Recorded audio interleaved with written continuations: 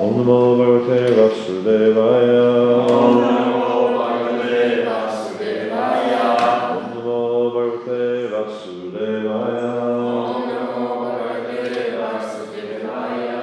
Om Namo Bhagavate Vasudevaya. Om Namo Bhagavate Vasudevaya.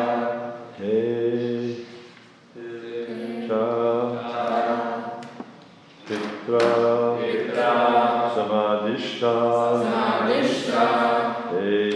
Cha Pitra Samadhishta. Te Cha Pitra Samadhishta. Te Cha Pitra Samadhishta.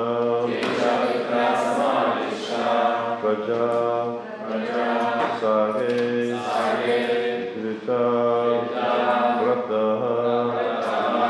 Praja Sage Drita Vrataha. Praja Sage Drita Vrataha. Te Cha Pitra Samadhishta. Praja Sage Drita Vrataha. Narayana Saro Jagmu. Narayana Saro Jagmu. Narayana Saro Jagmu.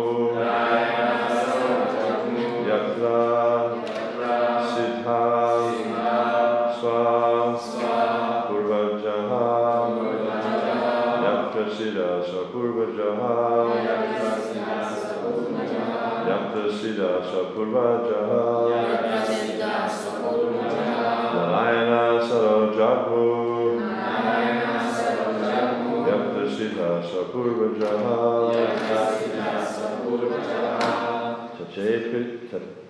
Te Cha Pitra Samadhishta.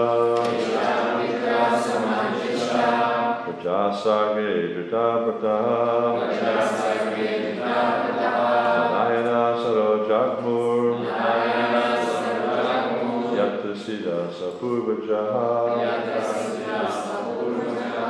Te Pitra Samadhishta. Praja Sage Drita Vrataha. Narayana Saro Jagmu. Yatra Siddha Swa Purvajaha. Te, these sons, the Savalakshmas, Cha, and Pitra, by their father, Samadhishta, in order, Praja Sage, in increasing progeny, or population. Drita Vrataha, accepted vows. Narayana Shara, the holy lake named Narayana Saras. Jagmu, went to. Yatra, where. Siddha, perfected. Svapurvaja, their older brothers who had previously gone there. It's interesting that the way this word is presented, Svapurvaja. Svapurva generally means first or the beginning or something like that. So in this sense it can mean, it's got a double meaning in this sense, because first off it's referring to, well, Swa means there, so Purva, Ja means born or progeny. And so Purva can mean the first sons, or the ones who've done it before. So it's kind of very interesting the way it's Sanskrit, and it's got double meaning, so that's brought out also in translation. In accordance with their father's order to beget children, the second group of sons also went to Narayana Saras, the same place where their brothers had previously attained perfection by following the instructions of Narayana.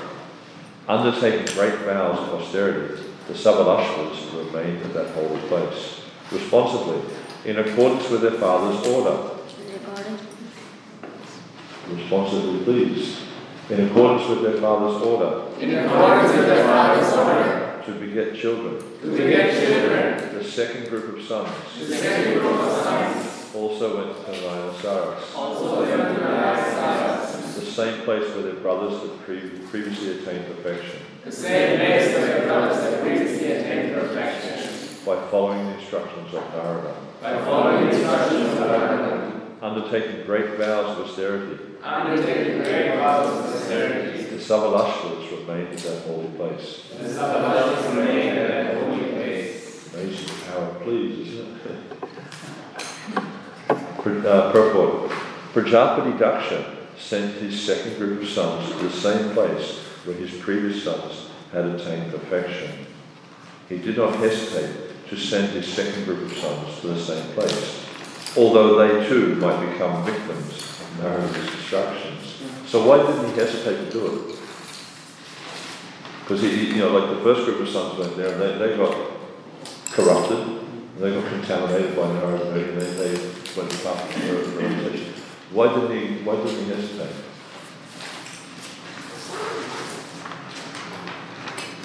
The thoughts on that? Who hesitated? Huh? Who hesitated? Why didn't he hesitate? Daksha. Maybe he thought it so important that the sons do austerities to purify themselves for purpose. It's important, but there's a deeper meaning, especially in Vedic culture. You see that Vedic culture is very much bound by duty. People do things because of their duty, even though they don't want to. So he was obviously feeling some reluctance that we've seen in the past, in the previous verses, how he was quite upset about it. But because it was his duty to do whatever he could to see that his sons, were culturally enriched, as we see Prabhupada describes later on the purport, he did not hesitate to do that because it was his duty. And so we see, it's just like Prabhupada describes that, someone who's on a spiritual path, or even not even on a spiritual path, even in the middle of winter, they won't refrain from having a cold morning bath because it's their duty to do that. Or in the summer, the woman, the lady in the house won't refrain from cooking because it's a duty. Or it's just like looking after children. Sometimes, anyone who's got children can know that sometimes it's quite difficult or it's quite troublesome to care for children. But because it's our duty, we do it. Or in relationships, sometimes husband-wife relationship can be quite troublesome. But we don't give it up because it's our duty to pursue, to persist, and to work cooperatively to spiritual advancement. So we see that Vedic culture, duty is a very, very important thing. And it's actually, we see, especially with one who's cultivating for medical consciousness, you'll see that duty is a very important part of medical consciousness. Because why? Because it's actually a symptom of devoted goodness. One acts out of duty, not whether they want to or not, or whether they like it or not.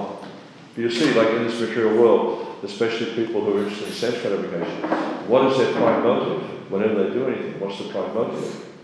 Because it feels good, it tastes good, it smells good. It's all based on the senses. And we see that.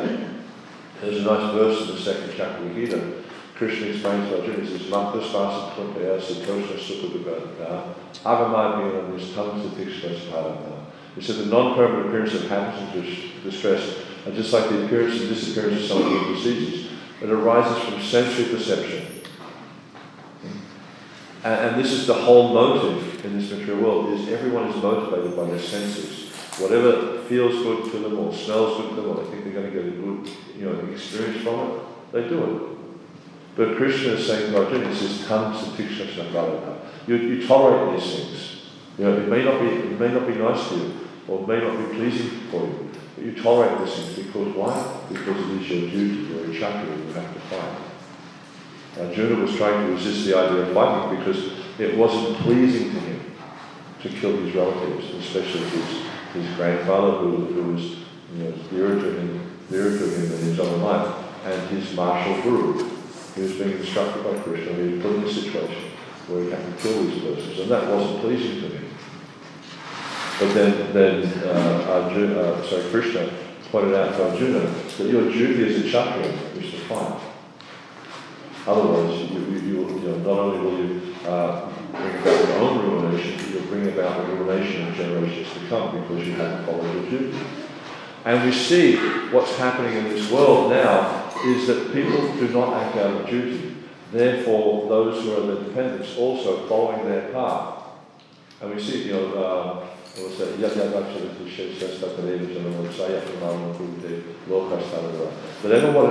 Whatever acts, a great man does, the common man will follow. And whatever it stands, he sets by exemplary acts, all the world pursues. So we see like the leaders, because they're not acting properly, therefore the citizens don't act properly. I mean, it's so common, anyone who follows the news, it's so common where you hear that someone who's in a big position acts badly. All the time. But there's a big, I haven't read it all much about it, but I know there's a controversy going on right now. It's in the news, and every single news article you see has got something to do with it. There's this movie star, and he slapped another person in the face, in public on global television. Right? So this is going to become a thing now, that, because this person's seen as being, a leader in society. Actors, really the leaders of society. They're just portraying illusion. But now that actors and sports stars are the big people. They're the ones who pay all the money. They're the leaders of society. And so whatever they do, whatever standards they set by their acts, then everyone's going to follow that. And we see that, if a movie star or some sort of fashion icon wears a particular type of clothes, then we see that all the young men and women are dressing the same hairdo, same sunglasses, same, I remember a few years ago, I was in London, and I noticed that all the girls were wearing pants with rips in them. They had knees torn out and things like that. And apparently it was because some famous singer had done the thing, and so they were all following her. So it's like, I remember when I was a child, the Beatles, it's like, I grew up short back and sides. That was it, just like a military haircut. And everyone in my age group did the same thing. And when the Beatles became popular, that all went out the window. We all started to have long hair because, they were the most popular people in the world at the time. And so whatever they did, and these other, rock and roll groups and stuff, because they were the famous people, then we all followed. There was no kind of discrimination. It's just because they did it, we're going to do it. And so this is how things happen in this world. How we find that trends come along. They have these things on the internet called influencers. People who are, I think on Instagram, there's some people who've got, many millions of followers. I don't sort of do social media very much, I just find it such a drain of energy, but we use social media in the deity industry to promote the deity worship. But we see that there are people on social media who have millions upon millions of followers. And that they become what they call influencers, because what they do, people follow. They'll put up a post about something and everyone comments on the post, they like the post, all this sort of stuff. So they become influencers. But actually, in spiritual life, we're meant to become influencers. But the way you influence, the way you're meant to influence, is by exemplary acts, not by degraded acts. And we see that, in this day and age, it's very common that those people who are influencers are actually influencing people to abominable behaviour or irreligious behaviour. But then we see here Daksha, because of he understood his duty. I think Jimura Leela was talking about this yesterday, how he actually understood Dharma, he understood what his Dharma was, but because he was a karmi, and Prabhupada elaborates it very clearly in one of the latter purports of this chapter, that Daksha was a karmi. His whole motive was to improve himself, improve his situation, to expand his dynasty. And therefore he had he was a great personality, there's no doubt about this. And we can see in the Bhagavatam and the Vedic literatures, there's descriptions of so many persons there who had opportunities that we had before. They, like Daksha, he got direct darshan of the Supreme Personality of Godhead. But what did he ask for? What did he ask when he saw Krishna? What was his goal? He wanted sexual prowess. He wanted to be able to, because his duty was, his service was to be a progenitor. So he just took that, okay, this is what I need, and this is what I need in Krishna. I need the blessing so I can be a very, very effective progenitor. Which in one sense is okay, but it's not the ultimate goal of life. And this is where Daksha was missing the point. He didn't really catch the point of what was the ultimate goal of life. He was more interested in doing his material duty rather than actually pursuing the ultimate goal of life, which is to become Krishna conscious. And we see, there's a really nice verse, I think it's in the 11th canto, Devashi Buddha Vinam Kritinam Nakiko Nayam Rini Chara Jan Savatana, what's the name? Sharanam.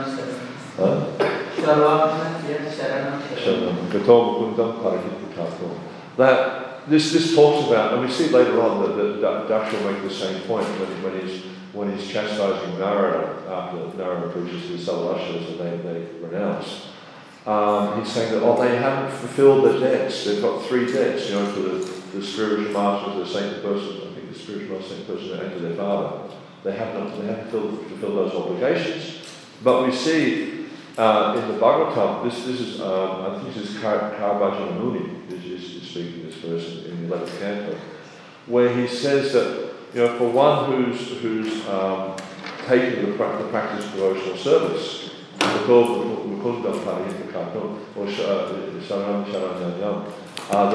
one who's surrendered to the Supreme Person of Godhead, and they're on the path, who's on this path of bhakti, they don't have any debt.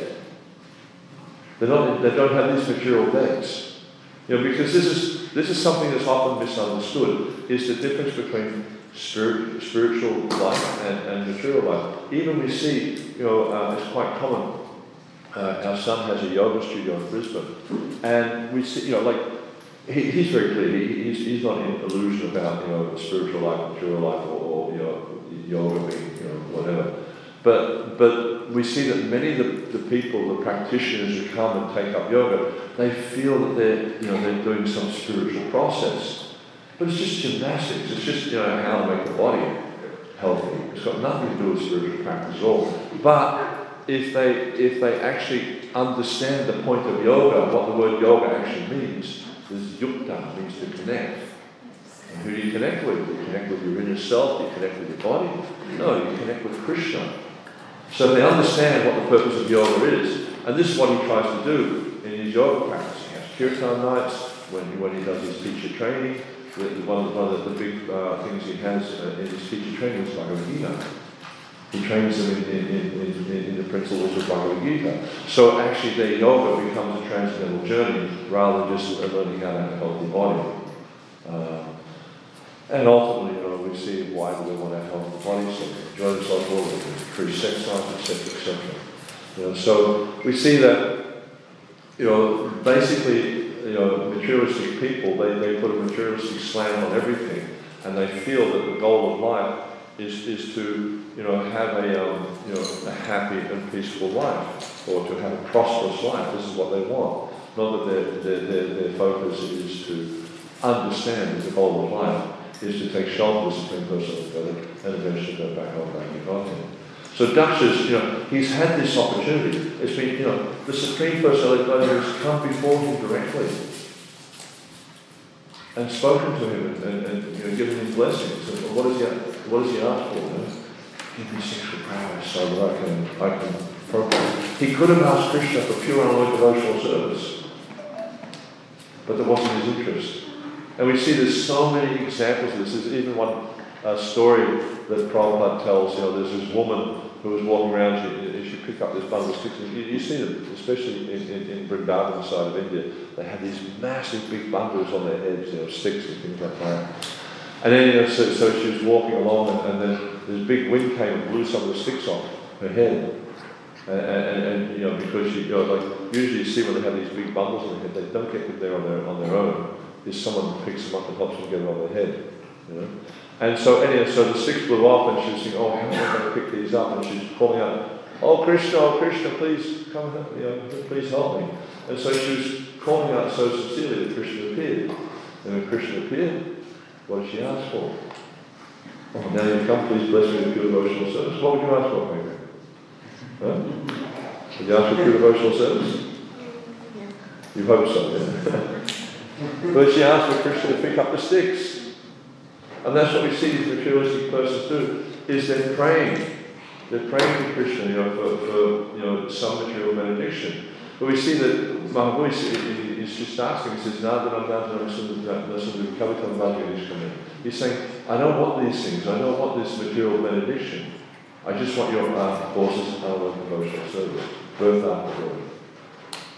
Because Mahaprabhu, he's giving us this instruction so we can understand what is the goal of life, what is the purpose of our life.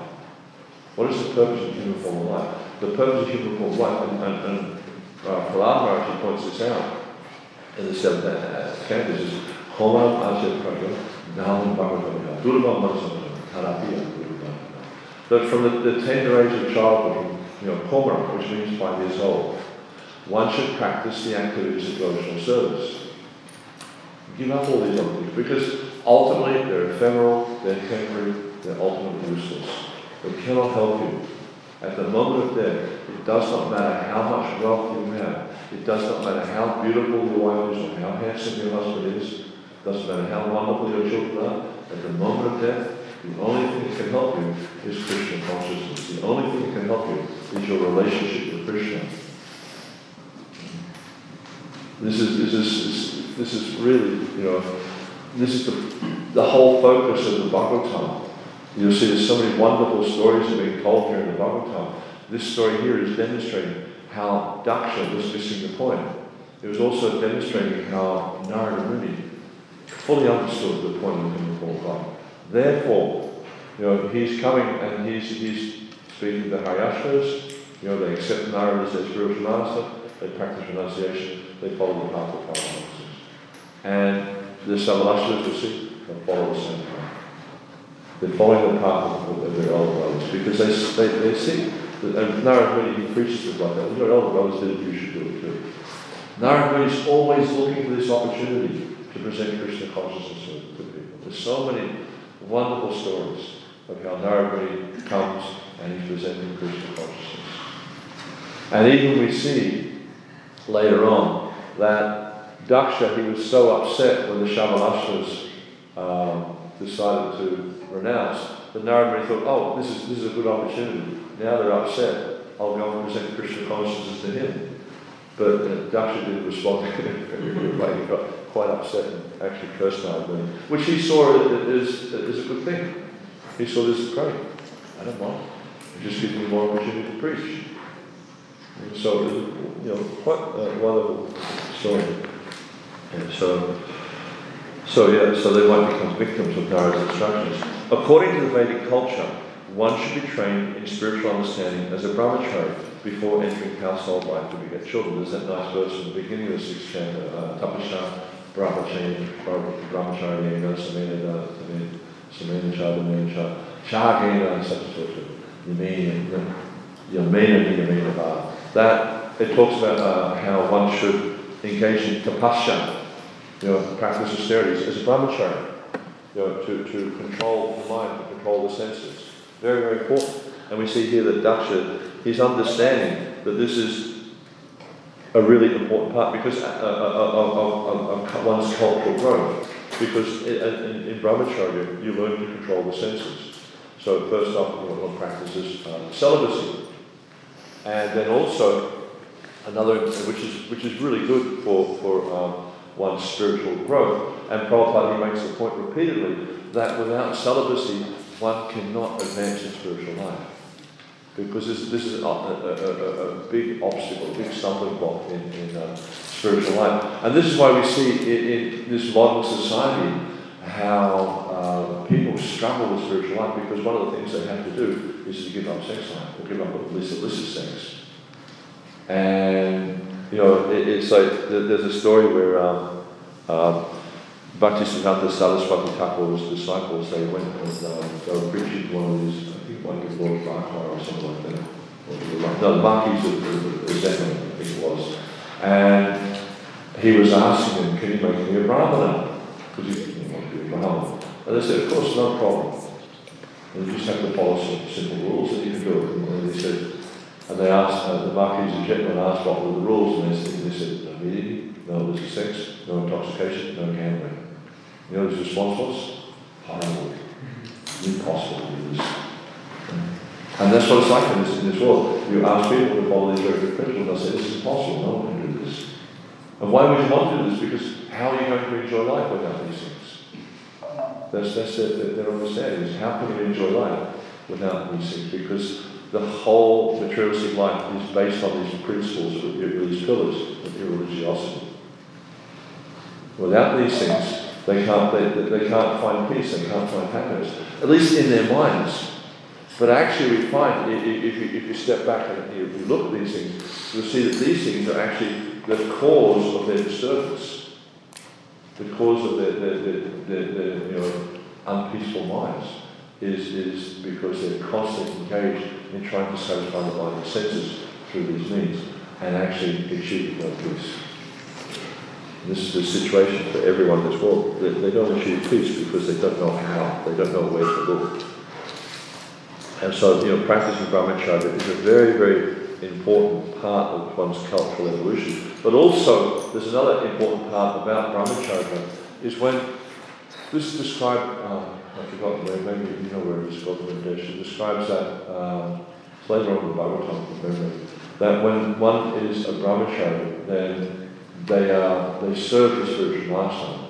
And it mentions how, when the spiritual master gives instructions to the brahmacharya just says, yes sir. There's no negotiation, there's no, I don't really like this, I like that. That's not. For brahmacharya, it's just yes sir.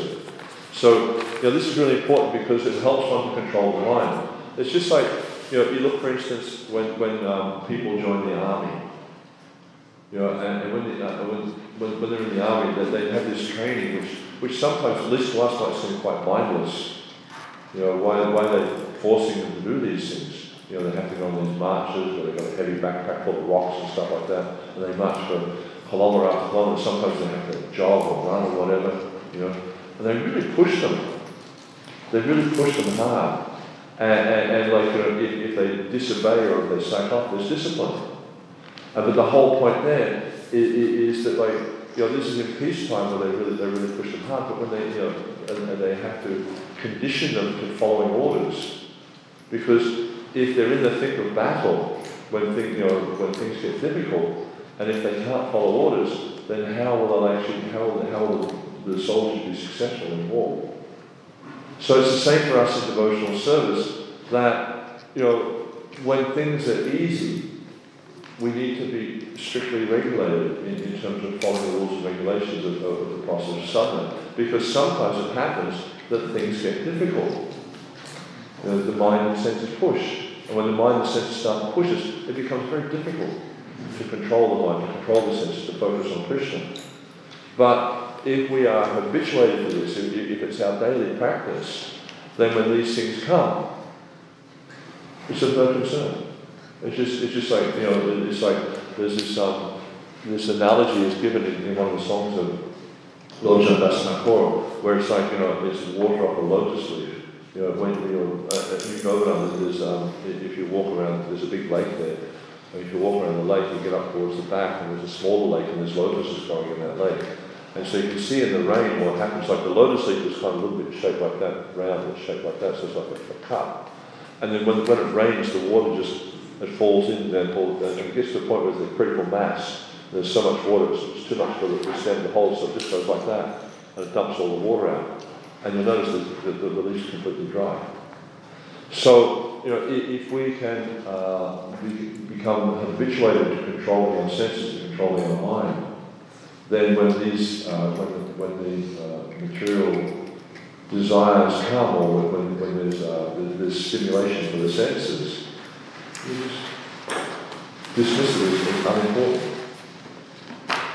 Which it is, it's unimportant. And that's why brahmacharya is very, very important, to help them control the mind and senses. through regulation, through following the instructions of the Guru. This is the Vedic system. Thus, Prajapati Daksha sent his second group of sons for cultural improvement. I thought that was a really interesting term, cultural improvement. Despite the risk that because of the instructions of Narada, they might become as intelligent as their older brothers. So this is Prabhupada's making, this is quite an interesting point. They might become as intelligent. So it seems to me that he's indicating like what Daksha's instruction wasn't so intelligent, but following the instructions of Narada, this is very intelligent. As a dutiful father, he did not hesitate to allow his sons to receive cultural instructions concerning the perfection of life. He depended upon them to choose whether to return home back to Godhead or to rot in this material world in various species of life. Pretty strong statements. In all circumstances, the duty of the father is to give cultural education to his sons, who must later decide which way to go. Responsible fathers should not hinder their sons who are making cultural advancement in association with the Krishna conscious movement. This is not a father's duty. The duty of a father is to give his son complete freedom to make his choice after becoming spiritually advanced by following the instructions of the spiritual master. So many important points that Srila Prabhupada is making here in this purport. And there's a few others I just want to touch on. So one of the points that Prabhupada's making here is that he talks about this cultural improvement. Because as we understand, in this age, Bhaktisiddhanta Saraswati Thakur's point is Guru Sundara. In this age, everyone born a Sudra or less. So, it's important for us to engage in this cultural improvement because we see, if you look at the nature of Sudras, it is their business really is just to follow the guidance of the orders of others and to be directed, especially by the Brahmins, but also by the Kshatris and Vaishyas. So in this age, this cultural improvement is very, very important. And this is why the International Society of Krishna Consciousness is so important. Srila Prabhupada said this movement is meant for cultural re-spiritualization of humanity at large. Because it's the culture, the way people act with each other, the way they socially interact, the way they view the world. This is about culture. In this one age, as I was saying before, people view the world with a view to how can I enjoy the world. But actually, the proper understanding is this world is Krishna's energy. Krishna says in the Gita, he says,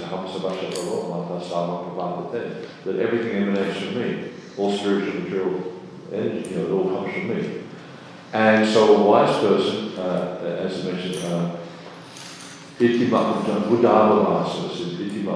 Buddha, one who's intelligent, Baba, who's intelligent, so that they'll worship me in all circumstances. So, the business, the real business of the human form of life is to develop one's understanding of the reality of my situation, who I am, which is the beginning question of Bhagavad Gita, and what is my duty. And this is what the Bhagavad Gita is Krishna's teaching Arjuna. You are eternal servant of Krishna, and your duty is to serve Krishna. So this is for all of us, it's the same thing. So this idea of cultural education or cultural re-spiritualization, we need to understand what is the purpose of life. But Daksha wasn't giving that to his sons. He was telling them the purpose of life was to procreate. But it's like Rishabh Dev says, this kind of enjoyment is available to the hogs and dogs we do school. They all do this. So what's the advantage of that? But no, the human form of life, as Prahlad Maharaj points out, is meant for Dharma. It's meant for understanding who you are and what is your purpose. And without understanding that, as I was saying the other day, Hippolytus references, without understanding that, you know better than Dharma. So this is not what human life is about. And then, so he talks about this cultural spiritualization, but also the whole point of making a decision is we actually have to make our own decisions in life. It's like, and even when we come to spiritual life, to Krishna consciousness, sometimes we see that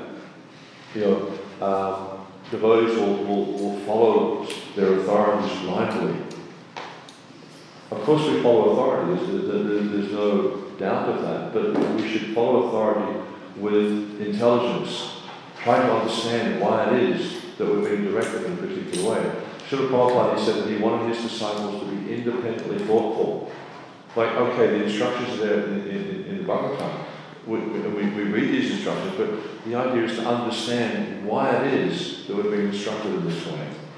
It's just like, if you take a medicine, right, say for instance, you've got a health regime you need to follow, you're taking medicine for a particular diet. If you understand, for instance, that, okay, you may have some illness which is potentially could become cancerous, right? So the doctor says, don't eat sugar, don't do this, like this. If you just, don't understand, then sometimes you might eat sugar or whatever like that. But if you understand the nature of sugar, how, especially white sugar, how it feeds cancerous cells, and like you have this propensity to develop cancer, then you've got to say, okay, now I understand why the doctor's saying this, I'm not going to do it. And you just make firm resolve, and you can see, okay, I'm going to do this. So the idea is not to become blind followers. Prabhupada, he denounced this idea of blind following. The idea is to follow intelligently. Understand that, yes, the Guru is giving instruction. If I follow this instruction, it will help me in this way. But also I need to be understanding more about these instructions, to study more deeply how this can help me, how this can benefit me. Because sometimes what you see in spiritual life, particularly I've seen this in ISKCON, how like someone will surrender to the Guru and then want to hand over all their responsibility to the Guru. Right? So I'll just do whatever the Guru says, but in reality it's not, they don't really do it. And then what happens is like, the Guru will give some instruction which doesn't work out for them because they're unable to follow it properly, and they blame the Guru.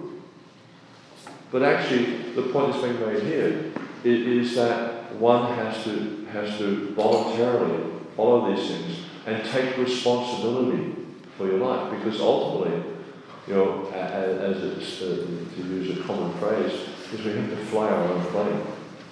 You'll see that in the story of Dhruva Maharaj. When Dhruva went back home to Godhead, because his mother, he saw his mother as his Guru. When Dhruva went back home to Godhead, when the Vaikuntha airplane came to take back home to Godhead, he asked the Vishnudevas, what about my mother? And they indicated that she was flying on another plane. And Prabhupada in the purport there, he clearly points out how in spiritual life we need to take our own responsibility. We need to take responsibility for our spiritual advancement and not expect that someone else is going to do it for us. It's a really important point. It's like, you hear about sometimes with the Mayavadis, particularly one in West Bengal, what's his name? Ramakrishna. With his disciple Vivekananda, there's a description there how he touched his head and he felt this like bolt of electricity and he passed out, and the Guru passed out, and when they came to him, he realised, he hadn't learned a hogwash. It doesn't work like that, It just doesn't work like that. Someone touches your head, you become spiritually, realised. It just doesn't work like that. No, you have to endeavour on the path of bhakti. You have to purify yourself. Of course, Krishna can do it if he wants to, but it's unusual. It's quite weird. There is a description how when Dhruva was meditating, he touched Dhruva with his lotus flower, and with the conch. He touched him with the conch, and then he became spiritually surcharged. That's the nature of Krishna. But in the spiritual practice, generally we have to work very diligently to achieve success. So there are really many important points. And Prabhupada's making the point that it's the duty of the father to give the instructions, but it's the choice of the son to follow or not follow, how to apply those instructions in their life. And then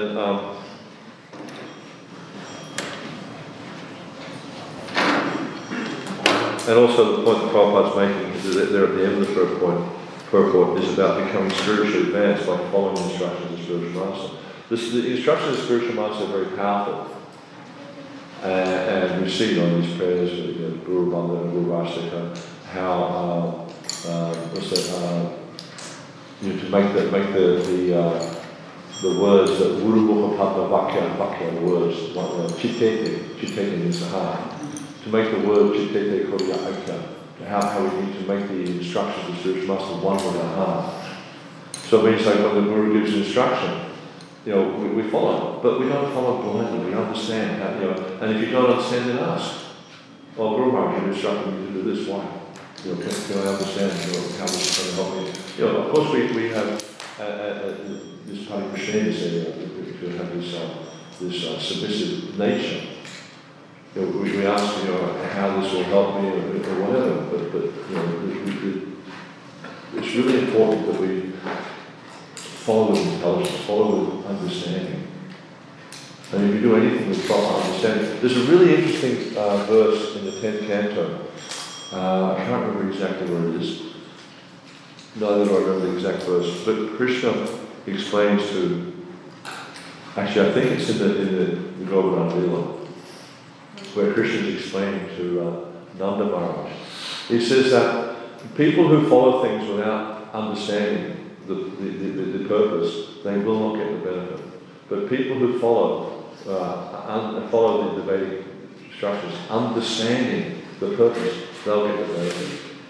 So it's really important to understand, okay, this is the spiritual process, but, and these instructions of the Shastra, these instructions of the Guru, but we need to understand what is the purpose, how this helps them to evolve. Not we just like blindly follow.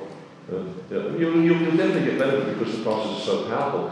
But if you inquire submissively from the Guru, inquire submissively from the spiritual authorities, you will understand this process more deeply and it will be more effective. Just like anything, if you do anything with knowledge, it's going to be more effective. So it's a very important point. And then, so I thought that was a really interesting point there. And then, there's a few verses I wanted to just reference here, and this is from the fifth canto, chapter 5, verses 16, 17, 18. Due to ignorance, the materialistic person does not know anything about his real self-interest. So we see here, Daksha is bewildered about self-interest. He's thinking that his self-interest is appropriate. He's thinking it's the same for his sons, but he doesn't actually understand that the real self-interest, the auspicious path in life, is to become God-conscious. He's simply bound to material enjoyment by lusty desires, and all his plans are made for this purpose. That's exactly what's going on in this world. All the plans we see in this material world are just made for the purpose of trying to increase our enjoyment. For temporary sense gratification, such a person creates a society of envy, and due to this mentality, he plunges into the ocean of suffering. Such a foolish person does not even know about this. If you look at this world, what's going on, it's just a place of envy. People are making so many plans, but the ultimate result is they're suffering, and they're not even aware of it. They're suffering, they're so deeply immersed in the suffering, they're not even aware of it. If someone is ignorant and addicted to the path of samsara, how can one who has actually learned, merciful and advanced in spiritual knowledge, engage in productive activity, and thus further entangle him in material existence? If a blind man is walking down the wrong path, how can a gentleman allow him to continue on his way to danger? How can he approve this method? No wise or kind man can allow this. So we see this, like this first verse, in my mind, was talking about someone like Daksha. He's just thinking that, all I need to do is just improve my standard of enjoyment and I'll become happy. My sons will become happy. My dynasty will become, etc. And then the second verse, we see this is talking about Narada Muni.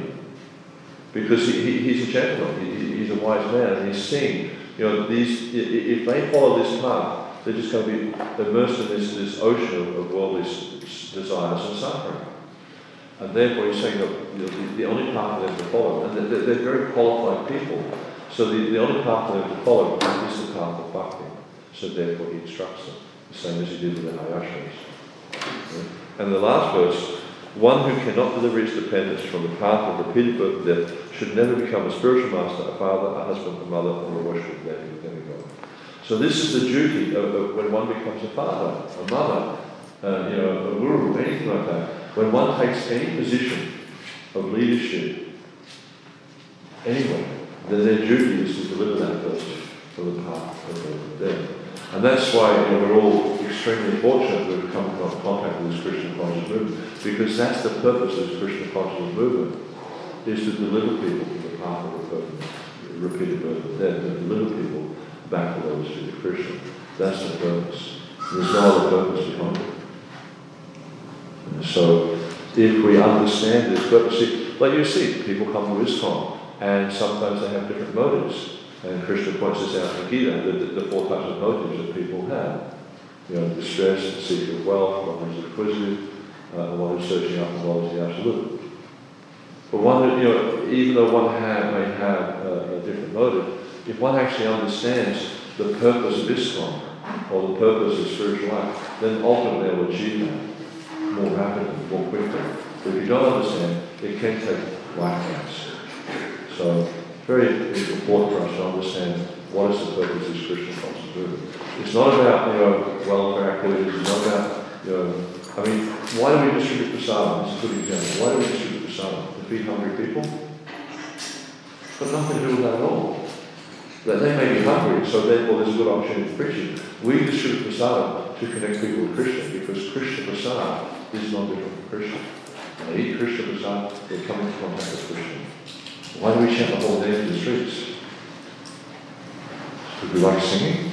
No, it's because we're giving the whole day to people. And by chanting Krishna's whole name, then the Lord is dancing all the time. So, all these activities, this is like Prabhupada would call a missionary organization. But the whole mission is to give people Krishna. Understanding that when they come into contact with Krishna, this will, can bring about the end of their inauspicious life, and ultimately return back to Godhead. I finished there. Any questions at all? Yeah. Just on the last point you mentioned regarding feeding the hungry.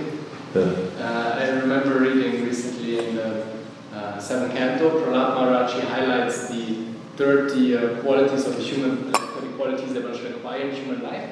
And one of those qualities is actually equal distribution of food to all living entities. Yeah, this is Narad Muni talking to this. Yes. And the last 4 chapters talk about Manasharam. Yes, it's in that section. And then there, I think in the end of those qualities it is mentioned that just by doing those activities, or developing those qualities, Krishna is pleased. Yeah. So actually even if you would have this motive to feed the hungry, we would still please Krishna, right? Yeah. Because he said, we don't do it to feed the hungry, we do it to connect with Krishna. But even like you look at those, like Narad Muni says that these are human qualities, these are basic human qualities. Without these you're not a human being. It's not even talking about spiritual life though, it's just talking about human qualities. Yeah. But then the devotee, you take these same things and connect them to Krishna. Yeah? And then give people, not just give them food, but give them Krishna in the form of food. Or give them Krishna in the form of a book, or give them Krishna in the form of the whole name. Or give them Krishna in the form of your association. And that's why it's really important that we also need to become transcendentalists. We also need to manifest this saintly behavior. Because when people come into contact with devotees who are manifesting saintly behavior, they themselves will also become saintly. So, there's, for the members of the Krishna conscious movement, there's a big responsibility, great responsibility to give Krishna consciousness, but also just the way, just like, if you see someone, who's preaching a particular way, they talk about no meeting. I remember when I first came in contact with devotees, one of the people who introduced me to Krishna consciousness, he was talking to me about Krishna consciousness, but he himself wasn't following. So it was a bit hypocritical, and in one sense, I didn't sort of take to it as enthusiastically or as seriously as I might have, because I was seeing discrepancies in his practice, which sort of reminded me so much of my upbringing. Because when I was a child, my father was really keen that we would become Christians and stuff like that, and he would push us to church and Sunday school, all this kind of stuff. But then I saw a lot of discrepancies in his practice and the practice of others. So there's a big responsibility on us is to develop this ideal behavior and become Shrestha. Shrestha is the best of human beings. So it's important for us to develop this kind of mentality to become the best of human beings. Yes. When are you going to come and give class? All these nice questions. What's your question today? So he was saying that Daksha's duty was to create progeny, but isn't his duty to desire for progeny and then give his sons the throne and then So even though he had a desire to create progeny, he what? he said that his duty is to create progeny, but isn't the duty to desire for progeny and then give his son the throne and retire for the first, but he didn't have the desire, right? So how is it his duty? Yeah, initially they had the desire because their father instructed them. So they just wanted, because, see, one of the things that's being pointed out here in this verse, at least I feel being pointed out here in this verse, is how important duty is. When the father instructed the sons out of duty, as good sons, they follow the father. The father, out of duty, wants to see that the sons achieve perfection in life. He had a different idea of perfection. Like his idea of perfection was to have a big family. But Narad Muni came and instructed them actually, this is not perfection of life. And that's why we see, if you go back into the verses earlier on, how he says to them, at the end of his instructions to the Haryashvas, he said, actually, you're not following the instructions of your father. But he is indicating that Shastra is your father, not Prajapati Daksha. Does that answer your question? Yes, Krishna Guru, thank you for your nice lecture. I had a question about the progeny. Like, I think it was Bhaktistan Saraswati who said that he would make hundreds of children when he would be able to deliver them. Yeah. So how does it work? Because if such a sane person says that he cannot even deliver his children, if he would make children, how does things like that? And also on the other side, like if his sons of Daksha are actually perfected beings, then they could actually make their children also. Yeah. Also the perfect stage. So how does it work? But I guess we can look at it in different ways. As with the instructions of saintly persons and the Supreme Lord, there's many layers to it. It's not just like a simple, straightforward instruction. We can understand many things from it. So several points I can get to this. One thing is that Bhaktisiddhanta Saraswati Thakur is pointing out how grave a responsibility it is and actually how difficult it is in his age is to bring people to the point of Krishna consciousness. So that's one thing I see there. Another thing I see in that is also, in his humble way, he's just saying, no, I don't want to waste time on stuff like that. I just want to present Krishna consciousness. That was his determination, was just to give Krishna consciousness to others. So, Bob, you have any reflections on that? Yeah, I think again, it's just like, he's probably not wanting to discourage his Grihastha disciples, and not saying to them like, waste the time, because then they would want to take up renunciation, but it would be artificial renunciation because they're not ready for it. So this is one of the duties of the Guru, is yes, the Guru preaches renunciation, the Guru preaches, elevated Krishna consciousness, but also the Guru needs to ensure that they're preaching, what do they call it? There's a particular word, a particular phrase, that's a common phrase these days, but like mission appropriate or like, appropriate to the audience, audience appropriate instructions. So like, if someone's caught up in Grihastha life and they're just not ready to renounce it, you have to again, it really depends on how saintly or how elevated the preacher is. But you don't want to push people to artificial renunciation, because what will happen is they'll renounce, but because they haven't actually given up the desire, because they haven't given up the attachment, they'll go backward at some point.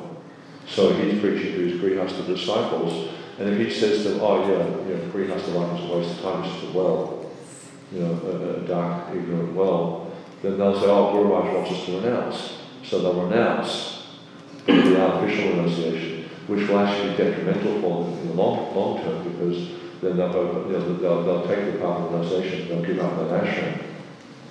There's a sannyasi, which is a big mistake.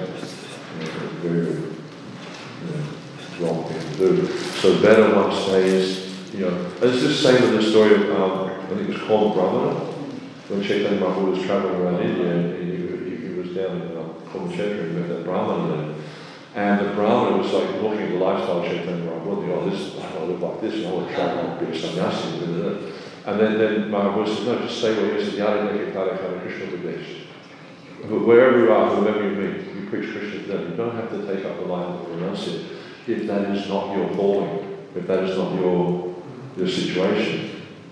We have to practice Krishna consciousness according to our capacity, and then advance from there. Not that we all become sannyasis, because frankly speaking, probably most of us wouldn't be able to survive as sannyasis, wouldn't be able to live as sannyasis because we're attached to so many different things.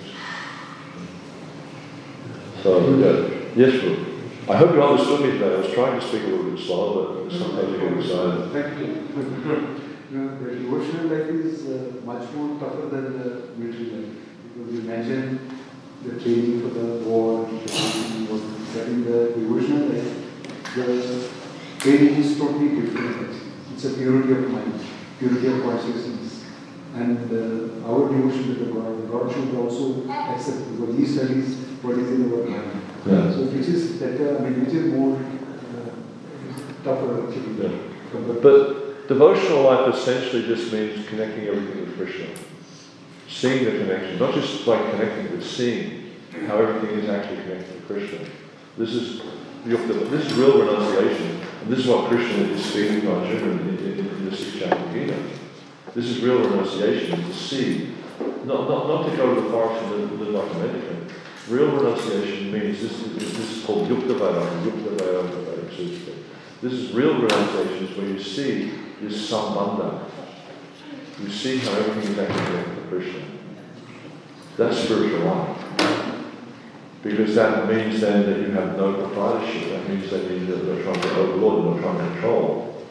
Because you see that everything belongs to Krishna. And my business is to serve Him. Because, and use these things because, if you understand that everything belongs to Krishna, just like, if you understand you work for a wealthy man, you understand everything belongs to a wealthy man, you use these things to serve the wealthy man. You don't use these things for your own sense gratification. And it's the same situation here. If we understand that everything belongs to Krishna and is to be used in His service, then we're actually Krishna conscious. This is the topmost yogi.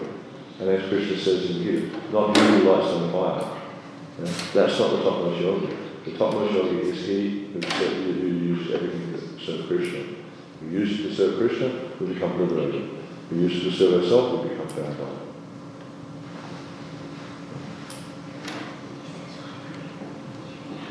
Okay.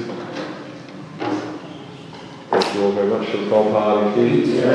Samaveta Bhaktivinoda ki. Jai Nitai Gaur Premanandi.